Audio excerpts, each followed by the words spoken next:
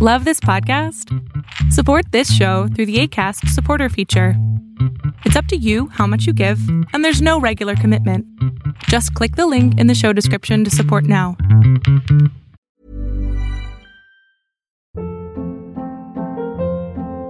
Hold up. What was that? Boring. No flavor. That was as bad as those leftovers you ate all week. Keke Palmer here, and it's time to say hello to something fresh and guilt-free. Hello Fresh. Jazz up dinner with pecan-crusted chicken or garlic butter shrimp scampi. Now that's music to my mouth. Hello Fresh. Let's get this dinner party started. Discover all the delicious possibilities at hellofresh.com. Planning for your next trip? Elevate your travel style with Quince. Quince has all the jet-setting essentials you'll want for your next getaway, like European linen, premium luggage options, buttery soft Italian leather bags, and so much more. And is all priced at 50 to 80% less than similar brands. Plus, Quince only works with factories that use safe and ethical manufacturing practices.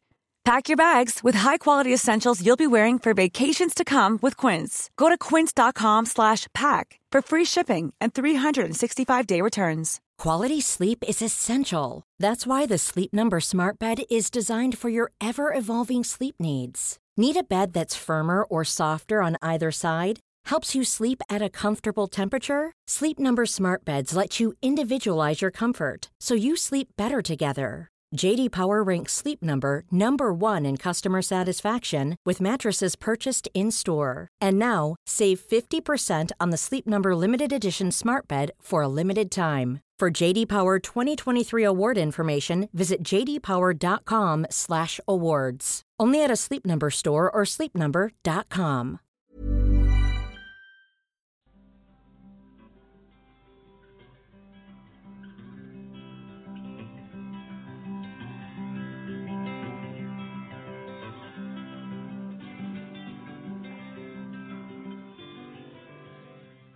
Well, welcome everyone to Beyond Surviving, the safe space for survivors of childhood sexual abuse to receive support, resources, and share their stories.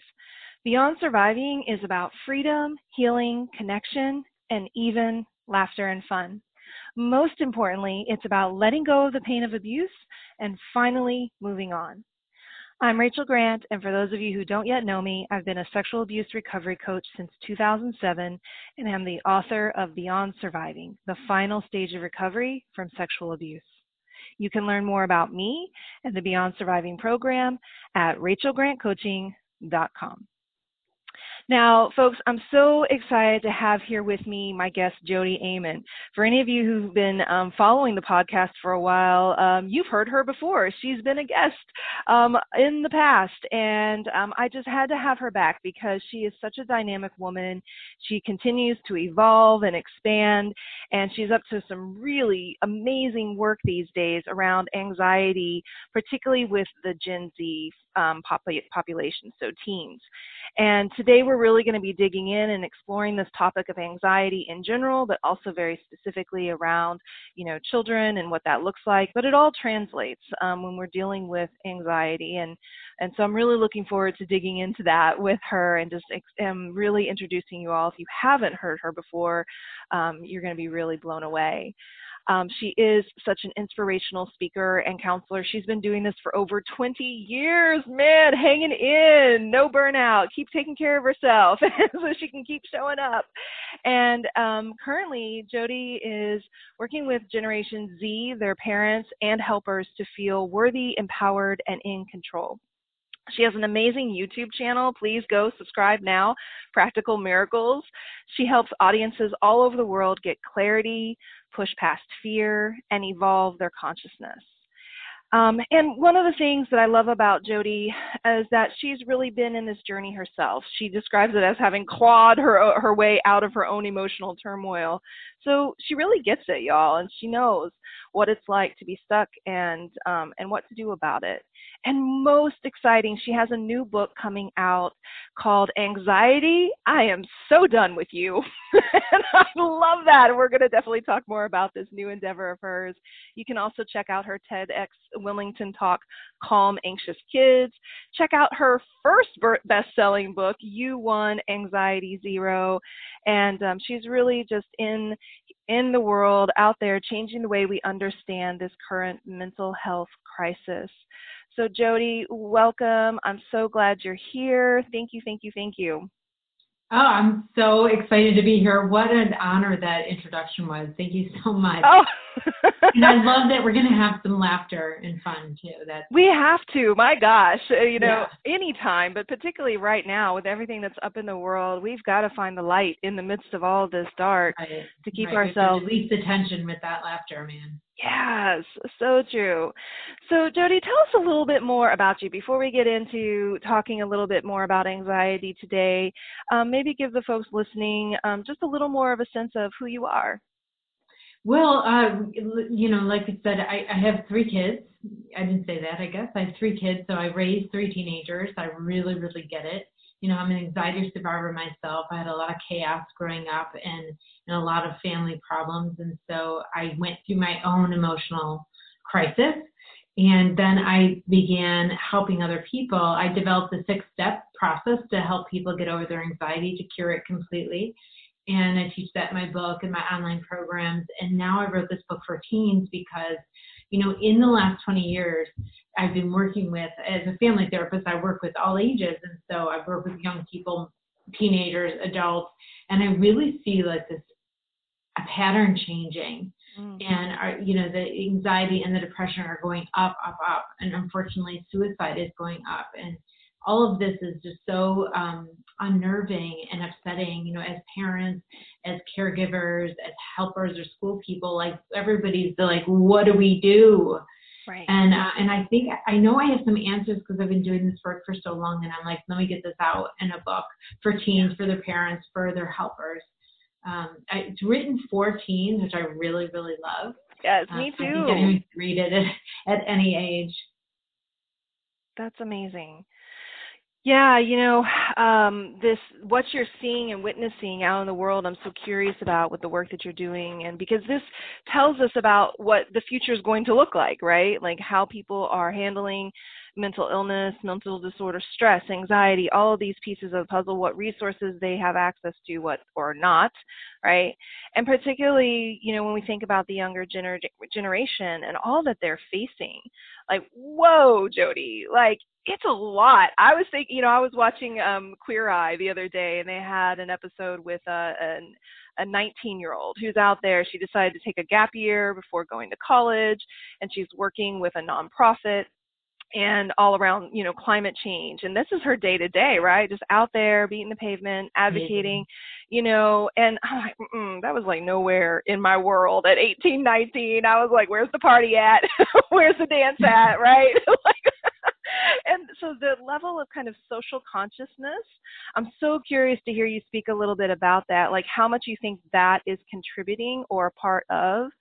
I guess maybe that's where I'd love to start today is like, what are the factors that you see that are maybe different today compared to, a generation prior that's maybe causing what we're seeing in this increase in anxiety, certainly in teens, everybody, all of the above. What do you think about that? I think that interest in consciousness and doing things like social justice is actually empowering, and it's actually the counter to anxiety. It actually puts anxiety down because people feel like they can make a change for the future. The problem is when you see all the discord, you see all the conflict going on and feel helpless in it, that's when your anxiety will go up. We see so much violence on our screens. We see so much arguing and conflict and people trying to get power over other people that it does increase our anxiety. When we feel helpless to do anything or when we feel frozen in that, then our anxiety is going to go up. But kids who are part of a movement, they're doing okay. Those kids are doing okay, and that because they feel like they could do something. And that signifies that they have hope or they have connection with their skills or they know that they matter and they might make a difference. Yeah. And I think the reason why anxiety is going up, up, up is because a great majority of the kids feel like they can't handle anything or they can't do anything to make any change. They feel really, and it's from the discourses in our culture, from commercialism, but they feel like they're passive recipients of life. And they're either just lucky or not lucky, right? They're missing their connection with what they could do to make a change in their life. And I think the biggest factor in that is commercialism. So they're on their screens all the time, so they have access to commercials all the time, and these companies are like, you get this because it's really good and you deserve it. So it's like they want instant gratification, they're losing the work ethic, they don't really see cause and effect, that you have to do something to get something. It's like, you just get this. But then they don't just get it, and they don't understand why, and the only conclusion they can make is that they're not worthy. Oh, wow. So while they're feeling really entitled, they're also feeling really inadequate, which is a bit of a paradox. Whoa. And everyone's blaming them for being so entitled, but they're like, I don't feel entitled at all. I feel worthless. And so there's a kind of a disconnect going on. And what we really need is to show young people that they have skills. They're highly adaptable. They are able to do anything that they put their mind to. And that's when we're going to see a shift and a decrease of anxiety and depression. Yeah. Woo! I got to sit with that for a second, Jody. You just said a hell of a lot. I know. That was, wow. Like, you just shifted like that for me, and then you shifted that for me. And I was like, okay, wait, I got to bring all this together.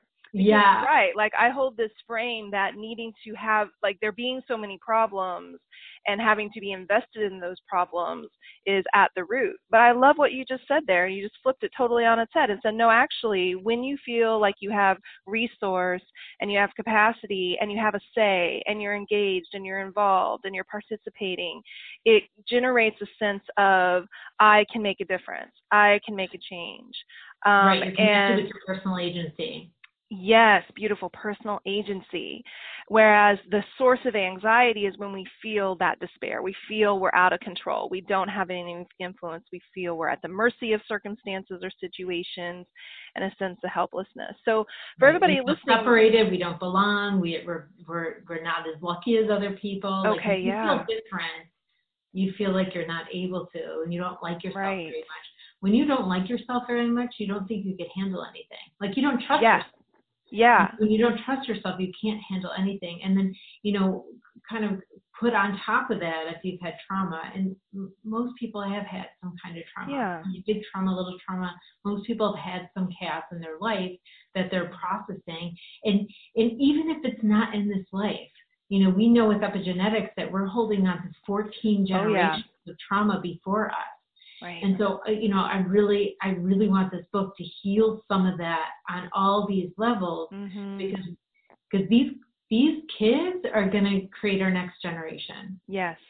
So tell me about that moment when you said, this is an issue and I have something to say about it. Like, when did you know, like, yep, this is going to be a book and it's time and I've got to put all this together into a format that can then reach people? Well, that my theory on commercialism, I haven't heard that anywhere else. I passed this along. I think this is really, really important. It's something that I just can't. I understood by talking to my clients, over and over. As parents in the grocery store, when our kids are little and they want something and we say no and they freak out, I started to notice that this is like about their sense of worth, right? And they're young at that point, as they get older, though. But then I started to realize that people just want something just because they think it's going to fill something or a sense of worth. But then it's like worthless and it's in the closet. Like, it loses its worth after the purchase. So if you get something for no reason, like you didn't have to work for it and you get it, then it's discarded.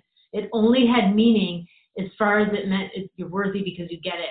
And then, a lot of these toys, when my kids are growing up, a lot of these toys, like, they really don't do a lot. There's just kind of there's a lot of junk out there that are just like impulse buy things that there's nothing they don't really entertain a kid for that long. Right. And so I started to really notice that they lose their worth afterwards. And it's about the kid being worthy. And I just started to observe this over time and see how, and a lot of research into, marketing and how they're trying to sell products. And I realized that this is what's going on, that kids are losing cause and effect. That's what the basis of my TEDx talk was. So I did write about commercialism in my first book. And some people are like, oh my gosh, that's right. And some people just skim right over it. But now I'm like, I have to get this out there. I wanted it in my TEDx Wilmington talk because it's really major information that that can really help parents, because parents, you know what they do? They blame themselves. Mm-hmm. Kids blame themselves, parents blame themselves. I know. But if we understood that we're being affected by this, and I'm not going to evilize corporations or companies. I'm my own business, and so I'm a business too. But so I'm not going to evilize any of that stuff. But if we saw that what's happening, we wouldn't let it affect us. Right. It's because we're not really aware of it. It affects us on the unconscious, and then we don't know how to make meaning around it. If we knew how to make meaning around it, we could be like, oh, okay, no. Yeah. I'm not available for that. And it would change our mentality. I love that. Yeah. I'm not available for that right now. Yeah. Please call again.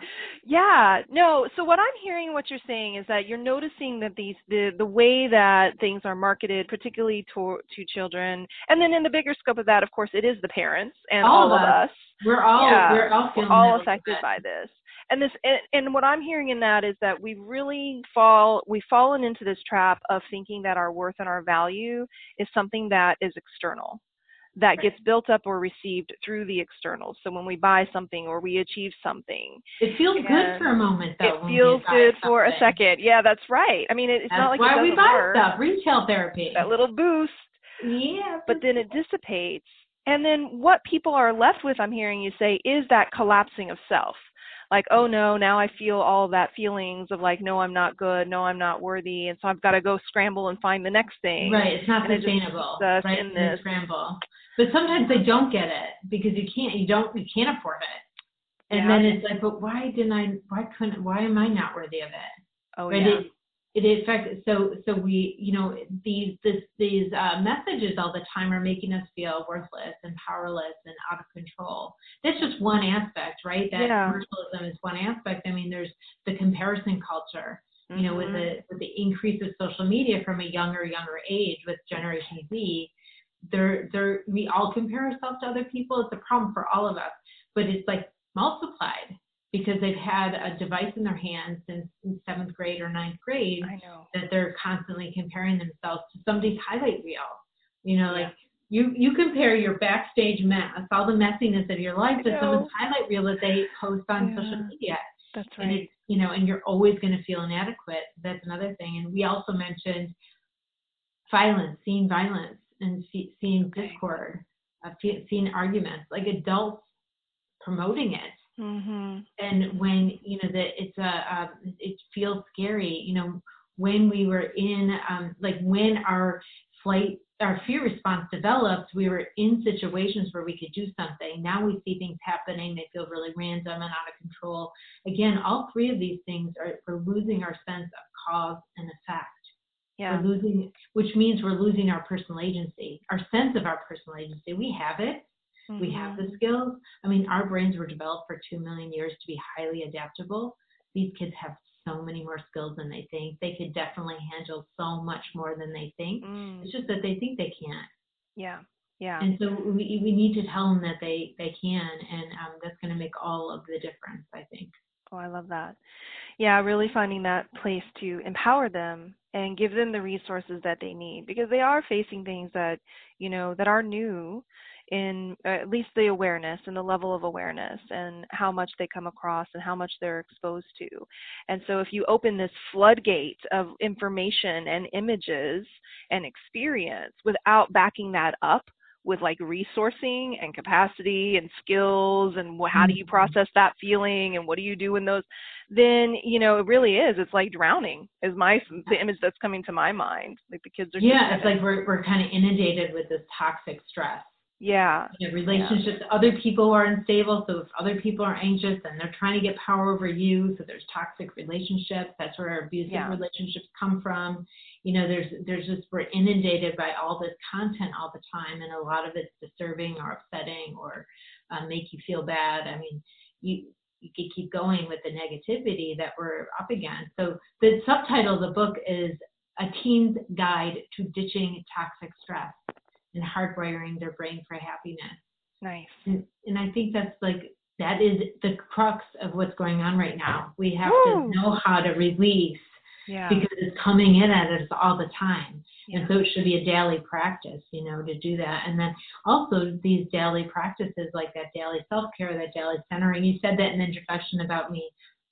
If I've been doing this for 23 years, I must have really done some daily practices to keep myself centered and not burn out. And that is true. I've been practicing mindfulness for 20 years. I've been doing I've been doing spiritual work for a really long time because I need to stay centered. I can't tell other people to do this if I'm not doing it, right? Yeah. Right. And so that's really helped me see things from a big picture view. And so I'm sharing all of this knowledge. And you see the title, it's like Anxiety, I'm So Done With You. It doesn't seem like a deeply spiritual book, and kids could read it and it doesn't maybe feel like that, but there's a lot in there that could really open their heart to their own higher power and their own higher wisdom. And actually, I vibrated the book. So the whole time I was writing it, I was putting offerings out to really vibrate the book at that energy to heal that DNA and that, trauma in our life, to help them really be able to shift that thinking, to open their mind for this new information to come in about their potential, their amazingness. Beautiful. So I'm really excited. There's been some press that got the book a little ahead, and they feel that energy coming out of it. So even if a kid starts it, maybe they'll get a little bit, they'll get some of that energy. A little piece of what they need. Yeah. That's awesome. Maybe it'll encourage them to keep reading, Yeah, right. I couldn't put it down. I read the whole thing. Yeah. So hopefully it's short enough. And, I wrote it for teens. So it's like blog posts, right. Short and sweet, easy to kind of digest these little sections of the book. And so I really hope that I haven't had a teen read the full thing. It's not out yet. At the time we're recording this, you and I, it's not out yet. So I'm a little scared to have some teens read it. Oh, Jody! I'm excited. I'm excited. I already have 5 that I'm of teens that I'm like, okay, I got to send it to that one. Because in my world, while I don't have my own children, I have surrogate babies. Yeah. Kids who I have mentored from the time they were very little. The kids that I nannied are now, 16 and 21, 22. And so they're always on my mind when I'm thinking about what, kids in this generation are really facing and navigating. And of course, the 16-year-old, I talk with her often and, trying to think about what's going on in her life and supporting and mentoring and guiding her. So I'll be getting this book and I'll read it and I'll try to get her to read it. You don't have to have anxiety to read it. It'll empower anyone. Yeah. Because we feel these resistances, we feel these blocks and this negativity, even if we don't call it anxiety, we're feeling it. Right. But everyone calls it something else. And so how do you title a book? Right. You have to find it. You have to go somewhere. Exactly. And anxiety is a good search word. So well, Jody, I don't think you have a thing to worry about. You are such a dynamic, intelligent, gifted teacher, educator, leader, and I know so many people are going to be blessed by this book, and I can't wait to hear more about when it comes out and the feedback that you start to get. When we come back, we're going to take a little break. And when we come back, I want to talk a little bit more about the correlation between anxiety and trauma. Why is this even a thing? Okay, we'll be right back. Are you fed up with feeling like a doormat? Are you so busy rescuing everybody else that you can't take care of yourself? One of the greatest impacts of abuse is we develop an inability to speak up for ourselves, ask for what we need, or honestly communicate what we think or feel. We feel compelled to conceal, to hide our feelings, thoughts, and ultimately ourselves. So how in the world are we going to be able to set boundaries? Boy, have I been there. And I cannot wait to share with you what helped me put an end to running away from communicating so I could finally set boundaries in my life that were needed in order to feel safe, free up my time and energy, and finally break free of taking care of everyone else but me. By downloading my masterclass, How to Set Boundaries and Communicate with Ease, you are going to learn some kick-ass strategies that will empower you to speak up. You're going to explore in a safe, step-by-step way the impact that not setting boundaries has had on your life and relationships. And you're going to learn some easy, practical strategies to put an end to taking care of everyone else. Go to rachelgrantcoaching.com/communications-class today. Now back to our show. Awesome, Jody. So what I would love to dig into is this correlation between anxiety and trauma. Like, why is this even a thing? Why do we feel anxiety in the context of having experienced trauma or when we are experiencing trauma? Could you break that down for us a little bit? Sure. I could go deep into it or shallow. You want me to go deep? Yeah, let's go deep. We like deep here. So when you are experiencing trauma, your body releases the stress hormones, and the stress hormones increase the amygdala. The amygdala is what triggers the fear response, what triggers the adrenaline in our body, and it holds emotional memory. It holds emotional memory because it's faster than cognitive memory. By the time you have a thought, it's like too late. It needs to be triggered by emotion, so your body is ready to fight or flight if it was in any danger at all. So when you are in trauma, your adrenaline is released and it lays down more memory in your amygdala.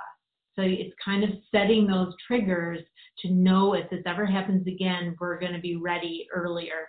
Even, a nanosecond and now a half a nanosecond earlier. But the increase of adrenaline is laying down more emotional memory right there for you. So, and then the cortisol that's also, so there's two hormones, the stress hormones. Adrenaline's kind of that acute one, cortisol is a little bit more of a general. But the cortisol decreases the hippocampus. And the hippocampus is what lays down like the storied memory. Like to store something to help you kind of understand it or like figure it out. And like, so the cortisol decreases the hippocampus. So you're increasing this emotional memory being laid down, and you're decreasing your ability to store this in a storied memory where it makes sense. Mm-hmm. So later on in life, these triggers will trigger more often because of the history of trauma. And then you have to do the hard work yourself of pulling that out of the amygdala memory and putting it into like the prefrontal cortex memory, like a storied memory where we're healing our trauma. Yeah. So that's why that's the connection is so big, because anything in any kind of relation at all that will trigger that emotional memory, and it's going to lay down all of your senses in that moment. It's going to lay down all of the experiences in that moment. So there's tons of triggers. Right. Is going to set off anxiety, even if you're safe in situations. Actually, most of the time in the future you're triggered, even though you're safe. Yeah, that's right. And so that's why it happens before the healing's done, and that memory is storied. Then the anxiety is huge for people who experience trauma.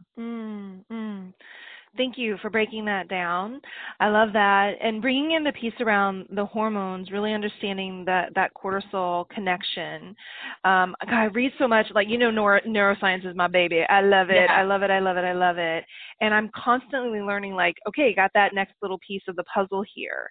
And understanding that it's the cortisol that's at work on the hippocampus. So I've always known that the hippocampus being diminished, but I've not yet come across that direct correlation between the cortisol and the hippocampus. So thank you for that today. Yeah, so cortisol is what decreases turns it off, basically. Yeah. It's like, we don't need you right now. We're trying to survive. We don't need to be thinking about it. Yeah, we don't need to. We're not going to file this away. We're surviving. Turn off. I sometimes describe the hippocampus as like the note taker of the brain, and when we're in trauma, where he's like, I need to get that shit down, right? I want to look at it. Yeah, exactly. So for everybody listening, I hope this is helping you to just contextualize what you're experiencing and why you're experiencing. So we have the impact of trauma on the very real chemical makeup of our brain and biological structural makeup of our brain. And then we have the stories and belief systems that will sit alongside that of I'm not worthy and I'm helpless and there isn't anything I can do and I can't handle that. And so then that exacerbates it all. So one of the things that we talked about exploring when we were preparing for this conversation was to explore how to think about the anxiety that you feel. And I love that just as a framework. So let's dig into that a little bit. What do you mean by that, to think about what you're feeling? Can you say more? Yeah, anxiety has so much mystery around it, and that the mystery really gives it a lot of power because it feels so out of control when it's mysterious. We don't know when it's coming. We don't know why it comes. We don't know where it's from, all that kind of stuff. That gives anxiety power. And so if you understood anxiety, like understood it biologically, understood where it came from, why it's there, what it's doing, it takes the mystery out of it. So that's how you think about it, like how you see it, like why it's there, where it came out. And, you could see in the titles of both my books, like one book titled You Won, Anxiety Zero, and the other book titled Anxiety, I'm So Done With You. What do they both have in common? Anxiety is personified. We're externalizing anxiety because so much people think of it as part of their own identity.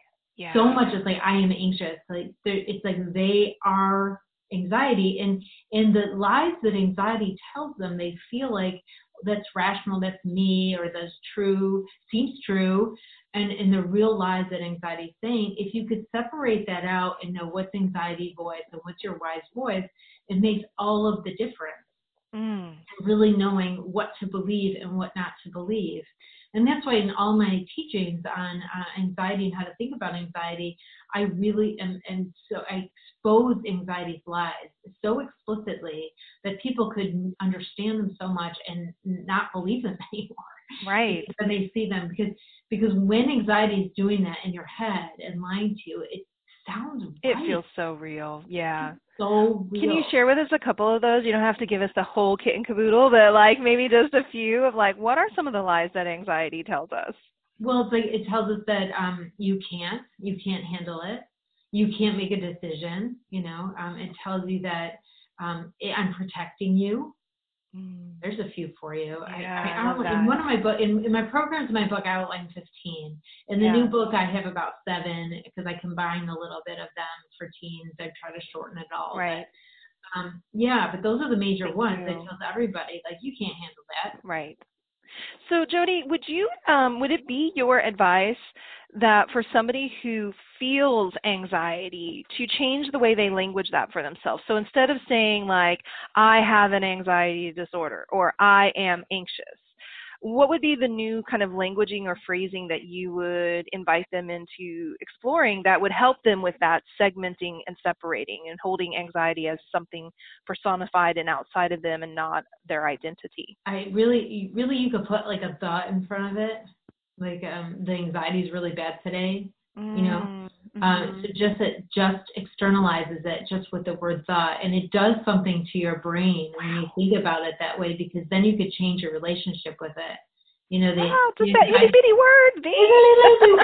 Right. It's like the anxiety is really bad today, or what is the anxiety telling me right now? That's amazing. So that kind of what's the anxiety voice saying? What's anxiety's chatter right now? When you personify it like that, it's so easy, but it does change the brain, because one feels like it's definable, like it's set, like you're limited. You can't change anything. And the other way of talking, you could totally change that relationship. And so it opens the mind up to seeing that there's possibilities. And I think even that language, so therapy's happening when they read the title. Yeah, I like that. You're so smart. See, I told you. You're so smart. You got this. Oh, my goodness. Well, I mean, good news, right, folks? You can do thousands of hours of therapy, or you can just start using the word "the" now. Yeah. But this is one of the things that I so appreciate about the work that you do, is that you take these things that feel really, really big and really heavy, and it's going to take me the rest of my life, and you create such, simple, streamlined solutions that anybody can apply at any minute. You don't have to do any kind of meditation or, any of this stuff to just start saying the anxiety as opposed to I am. I think that's why people like me a lot, is because I'm a real practical teacher. Yeah. These practical steps that's like, a lot of people are like, just let go, or, you got to know how to do that. Right. Have compassion. How do you have compassion? Yeah. So, I really teach those things on a practical level and they're easy. Mm-hmm. Like when I'm teaching, people are like, I don't know how to have compassion for myself. Right. Isn't that right. sad? They should teach this in middle school because they really should. I know. This is if I could redo all of the curriculum that we have in our education. I want to get this in high school. Like that's my goal. Yes. But this is how you have compassion for yourself. No matter what you feel, you say, "Oh, I understand why I feel that way." Mm-hmm. That's it. That's it. Yeah. That shifts everything because everything we feel, we start to judge it immediately. Mm-hmm. Why do I feel? We do. Am I overreacting? What's wrong with me? Like, all this kind of stuff. And if right away, whatever we felt, we were like, yeah, I get it. Mm-hmm. You immediately stop judging. When you judge yourself, you attach to it. It multiplies. It becomes grows. more intense. Yeah. And that's what we do, and I know that's what, if you experience trauma, especially, right? Mm-hmm. Mm-hmm. And so it's a huge problem. But if we had compassion, we would minimize the intensity of our emotions. Very much so.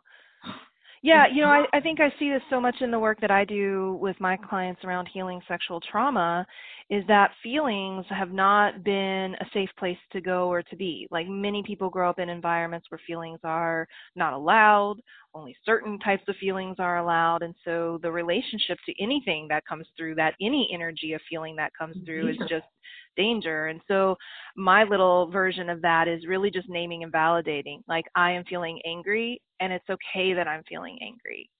And I love this added piece that you're offering, like, hey, it's okay. I get why I'm feeling that way. It makes sense. It makes sense. It doesn't even, that's what our judgments are doing. We're saying this doesn't make sense. This isn't okay. It's bad. But if our best friend felt that way, we totally understand. I know. We just wrap them up in love and kiss and hug. But yeah, that's right. So we've got to bring that. You feel something, and then the amygdala goes off because there's been some trauma around feelings, right? Mm-hmm.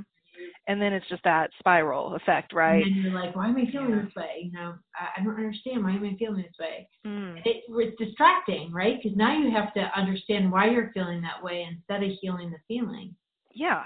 Right? Yeah, so we go into the story of why we're feeling that way, and it's a complete distraction. It is.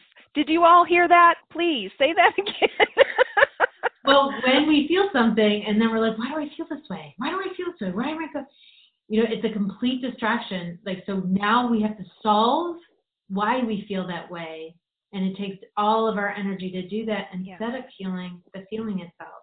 Yeah. Instead of attending I think, you can tell me if you agree or disagree with this, but I think a lot of times because of the way the brain is, we have billions and billions and billions of neurons, right, and pathways. And so associations are complex. And what creates and generates an emotion, like the stimulus, the external stimulus, that can set off an emotional response that then leads into feeling, it can be such a myriad of things. And so in many ways, we're not even right about why we feel the way we feel a lot of the time. We're guessing. Yeah. And so you could do that ad nauseum and never even really get to the truth of the matter. And then you doubt. And so, this is what we're doing when we do that, is it feels chaotic to feel. And we don't want that chaos. And so we have to figure out why we're feeling the way we're feeling. And then we guess. And then we have doubt about that. So it creates chaos again. And then we have to figure that out again. We refigure it out.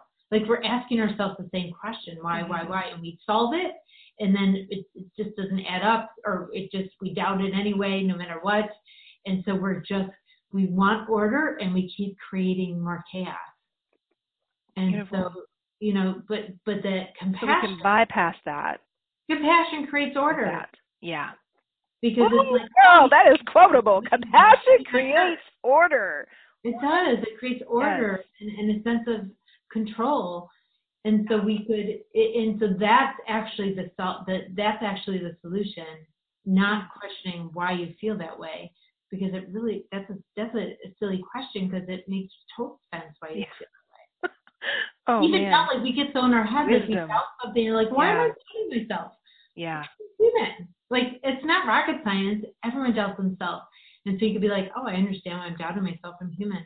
Yeah. It Like, can be as enough simple as said. that. Enough You said. get so much attention, and it not on purpose. Like I'm not blaming anybody. It's so heartbreaking to see people like suffering so much Yeah. when they're really trying. Like just the best people in the world, that they're so hurting, and doubt is so strong in their life. And so you could really replace anxiety, I'm so done with you, by any of these problems, like negative thinking, self-doubt, any kind of depression, shame, right? You could replace anxiety, I'm so done with you, because we're talking about toxic stress. Right. And and I want to actually, you just reminded me, I want to just, for people listening who may not know, what's the difference between stress and toxic stress?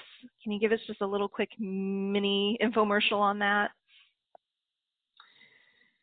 Well, I never really liked like a dichotomy like that. Like, what's normal stress and what's toxic stress? Not necessarily normal stress, but maybe we can not even compare it. But just what's your idea of toxic stress? Is toxic on us, right? I mean, by definition, all stress is toxic on us. That doesn't mean we need to avoid it completely, or there's something wrong with you for allowing it in your life. We live in this world, and we're going to experience stress, and all stress as toxins on our body, like ages us. All stress, emotional, physical, mental stress, spiritual stress, is toxic on our bodies. And toxic's kind of an intense word, so maybe that feels too intense, but really it just means that it ages you. Right. Yeah. Right? But it hurts you. And so it doesn't mean it kills you. Toxic just means it hurts you, it harms you. So all stress is toxic stress. That doesn't mean you need to avoid it. That means that we are living in this world, and we're going to be taking in content and experiences that are going to feel stressful. So we need to have a daily way of knowing how to process it through. It starts with allowing yourself to be like, oh, I understand why I feel this way. Because that acknowledgement is going to allow you to feel it, and then it's going to pass. When we say, why do I feel this way? We attach to it, it's going to keep that feeling with us. We're going to go more out of control. Exacerbates it. To the blame game, And so, so we need these practices.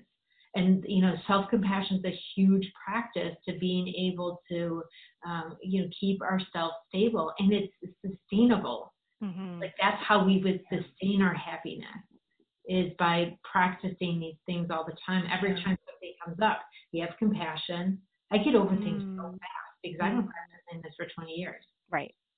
Yeah, you have a good system. Things come in, things go out. Things come in, things go out. And I think that's something. I'm so active that a lot comes in, And, right. And people feel like, oh, I'm the most common denominator. They just have a lot of problems in life. They just are up against a lot. And some of that might be how they see things. Some of that might be some choices that they're making. Right. Some of it might just be, this is the world we're living in. Like, there's hard stuff. And it might have nothing to do with you, but you have 100% of control about how you respond to it.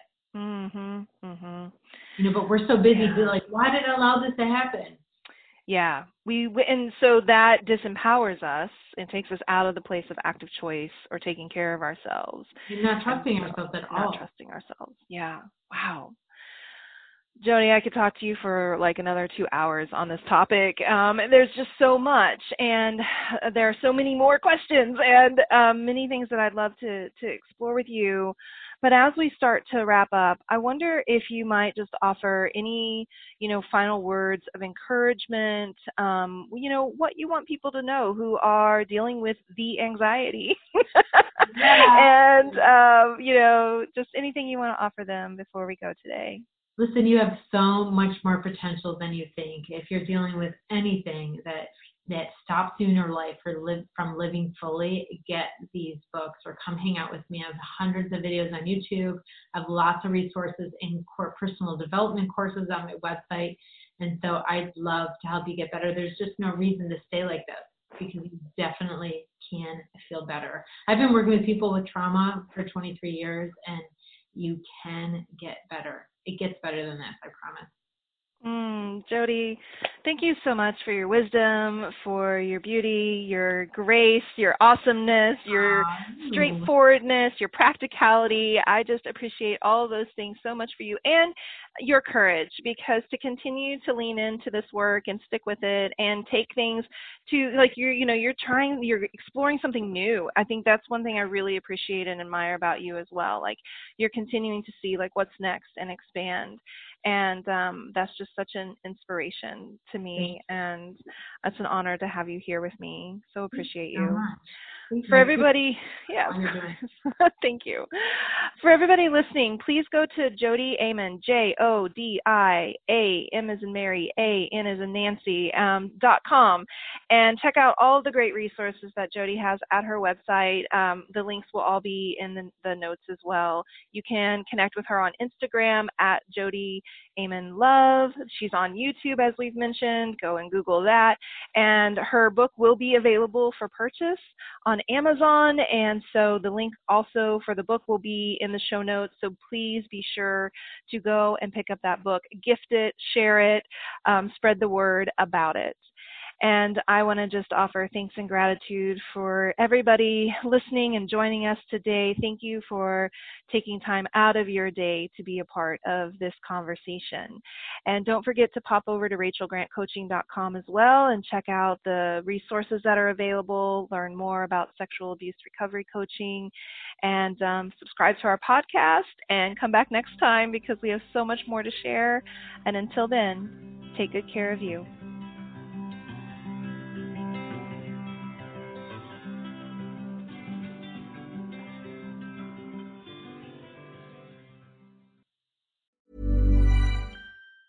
Mom deserves the best, and there's no better place to shop for Mother's Day than Whole Foods Market. They're your destination for unbeatable savings, from premium gifts to show-stopping flowers and irresistible desserts. Start by saving 33% with Prime on all body care and candles. Then get a 15-stem bunch of tulips for just $9.99 each with Prime. Round out Mom's menu with festive rosé, irresistible berry chantilly cake, and more special treats. Come celebrate Mother's Day at Whole Foods Market. Even on a budget, quality is non-negotiable. That's why Quince is the place to score high-end essentials at 50 to 80% less than similar brands. Get your hands on buttery soft cashmere sweaters from just $60, Italian leather jackets, and so much more. And the best part about Quince, they exclusively partner with factories committed to safe, ethical, and responsible manufacturing. Elevate your style without the elevated price tag with Quince. Go to quince.com/upgrade for free shipping and 365-day returns.